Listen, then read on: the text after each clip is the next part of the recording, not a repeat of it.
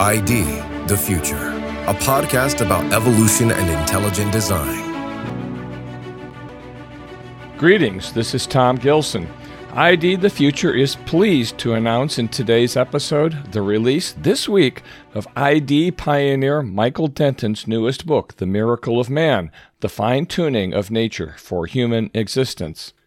For centuries, humans have been regarded as a somewhat ordinary species on a completely ordinary planet in a completely unsurprising universe.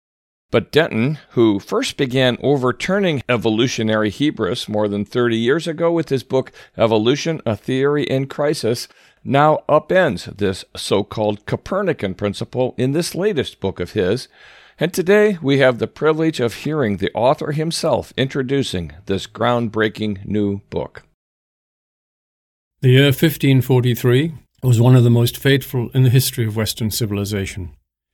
It was not because of a great battle or some dramatic shift in the balance of power. There was no great natural disaster. No new king was crowned.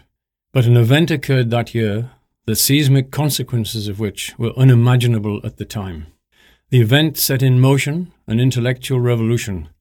That revolution would displace man from his central place in the order of the cosmos, a place he had occupied for the previous 2,000 years. From then on, human beings would be regarded by science as accidental byproducts of a cosmos that did not have them in mind.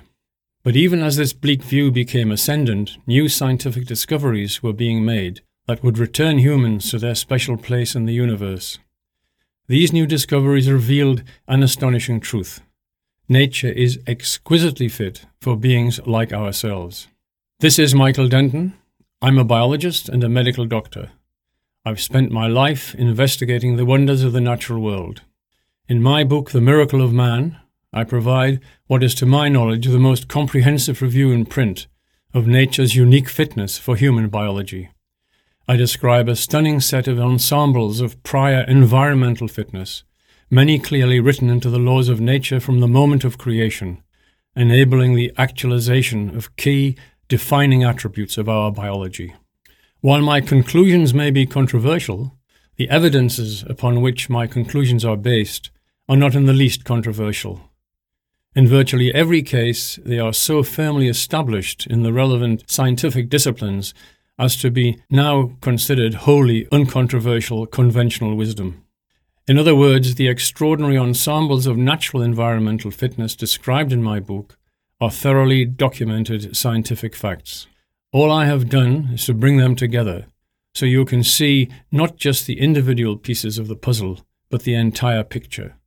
If you, like me, when you see the whole picture, you will be overwhelmed. I invite you to explore The Miracle of Man. Now for two short excerpts from the body of the book. The first focuses on the human heart, an engineering marvel. After a lightning-fast tour of the genius of the organ, Denton takes things a little deeper, touching on just a few of the many aspects of nature that had to be fine-tuned before our marvelous circulatory systems were even possible. The human heart is vastly superior to any human artifact. Every second it undergoes a cycle of contraction and expansion, and it beats continually and faithfully for the duration of a human lifetime.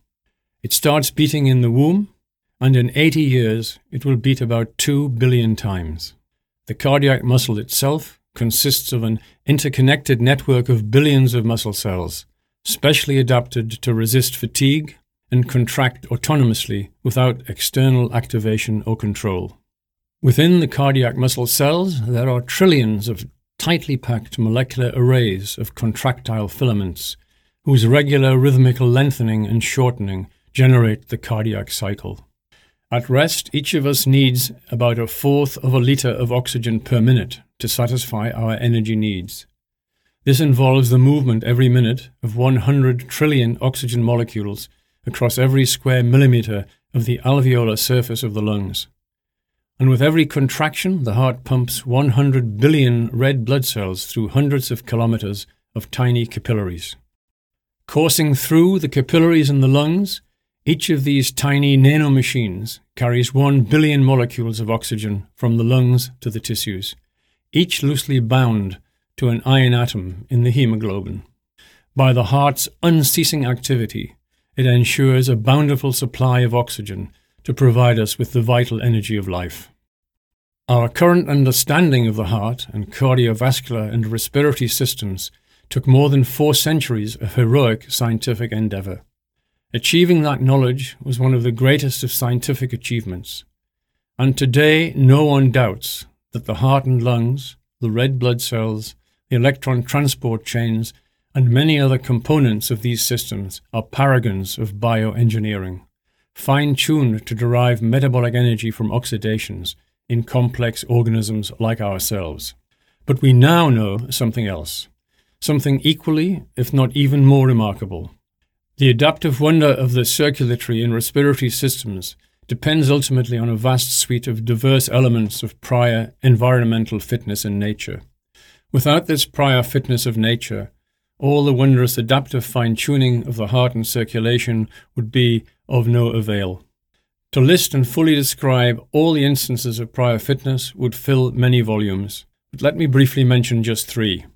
First, without the prior environmental fitness of the radiation emitted by the sun, and without the transparency of the atmosphere to visual light, there would be no photosynthesis, and hence no oxygen, and no oxidations in the body to provide higher organisms like ourselves with the copious amounts of energy we need to satisfy our metabolic needs.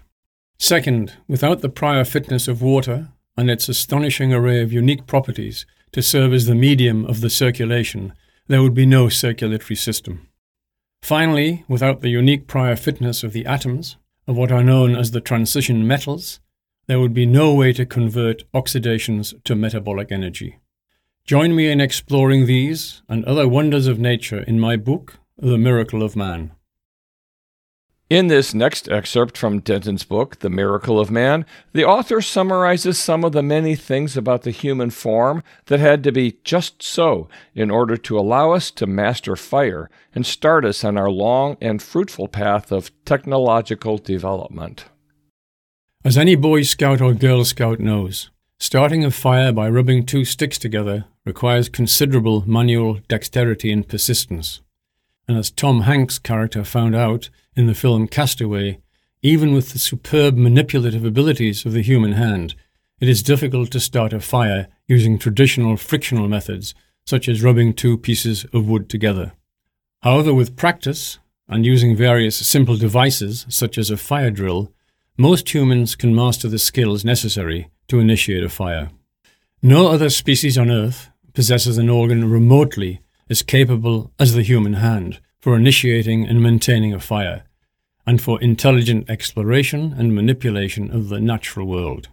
One of the earliest and still most fascinating discussions of this adaptive marvel was given by the 1st century Greek physician Galen. To man, the only animal that partakes in the divine intelligence, the Creator has given, in lieu of every other natural weapon or organ of defense, that instrument, the hand, applicable to every art and occasion.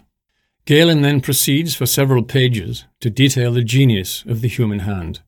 At one point he declares, "Whoever admires not the skill and contrivance of nature must either be deficient in intellect or must have some private motive which withholds him from expressing his admiration." The perfection of the hand was a popular topic among 19th century natural theologians, such as Oxford Professor of Medicine John Kidd, who quoted liberally from Galen. Charles Bell, in his Bridgewater Treatise, also waxed lyrical about the hand, citing another ancient Greek thinker, Anaxagoras, who thought that man's superiority was due to his hand. Only the great apes have something close to the human hand. Yet the hand of the chimp and gorilla, although possessing a partially opposable thumb, is far less adapted to fine motor movement and control than the human hand with its fully opposable thumb. Although some chimps exhibit a remarkable manual dexterity for certain tasks, none can match the manual dexterity of the human hand. And this is obvious when watching chimps at a tea party at the zoo. A dining task we hardly think about proves comically challenging for them due to their limited manual dexterity. The hand's attachment to the end of a highly mobile appendage, about 2.5 feet long, the human arm, further contributes to its universal utility and enables the hand to manipulate objects some distance from the body. No small advantage when manipulating fire. Moreover, because of the hand's positioning at the end of the arm, its manipulative activities can be readily observed by our eyes, which are placed forward-facing on the head, so that the activities of the hand can be readily observed. Other primates have arms of sufficient length for manipulating fire, but their arms and hands have another role that handicaps them from the work of adroitly manipulating tools. All the great apes are basically quadrupeds, or more precisely knuckle walkers, as defined by Richard Owen in the 19th century. Our upright bipedal gait and android design frees the human arms and hands from the ambulatory function, allowing them to take on adaptations for delicate activities requiring fine motor control. Among primates, a habitual bipedal posture is only present in humans and in a handful of fossil hominin species. This bipedal posture enabled our arms and hands to acquire their unique manipulative functions, which in turn enabled our ancestors to initiate and control fire, and carry out the peripheral activities associated with fire making, such as hewing and collecting wood, as well as the activities associated with the subsequent development of metallurgy, such as mining for ores and building kilns, not to mention the ability to construct a great diversity of tools and instruments, the use of which has been crucial to the development of technology and advances in scientific knowledge. These excerpts that you have just heard barely scratch the surface of the riches Denton explores in his new book, The Miracle of Man. The work has already collected several strong endorsements. Design theorists Michael Behe and Jonathan Wells have both praised the book, and the internationally renowned Brazilian chemist Marcos Eberlin had this to say about it. I quote, "In this marvelous book, Dr. Denton completes an epic journey through a stunning landscape of scientific discovery to arrive at the grand finale, nature's startling fitness for humankind.